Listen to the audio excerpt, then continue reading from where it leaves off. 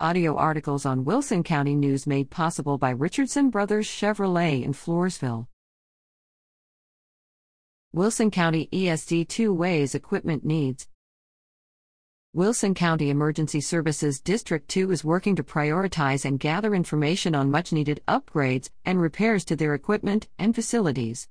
Some information that we needed is still being sought, and some non-quorum committees were formed for the needed research, explained Board President Glenn Cunningham, following a February 28 workshop.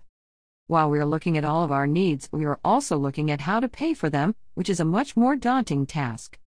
Among the items discussed were an additional new tender/engine, a light brush truck, a new medic unit, remounts for 2 older medical intensive care unit modules, repairs and a standby generator for Station 1 on FM 775, an equipment shelter for heavy brush trucks, as required by the Texas Forest Service, radios and wildland firefighting tools, new SCBAs or self-contained breathing apparatuses, as mandated by the Texas Commission on Fire Protection.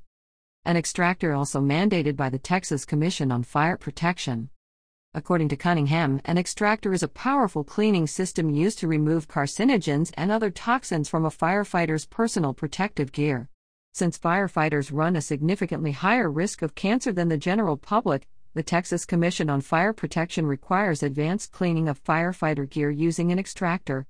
Approved commercial cleaning several times a year can cost more than the cost of an extractor, Cunningham said. No costs were associated with the various items. The board also discussed a possible pay increase for employees of ESD2, which provides fire protection and emergency medical services to North Central and Northwestern Wilson County through District 2 Emergency Services Incorporated. According to Cunningham, the district's budget is being studied for areas of adjustment to allow for a pay increase.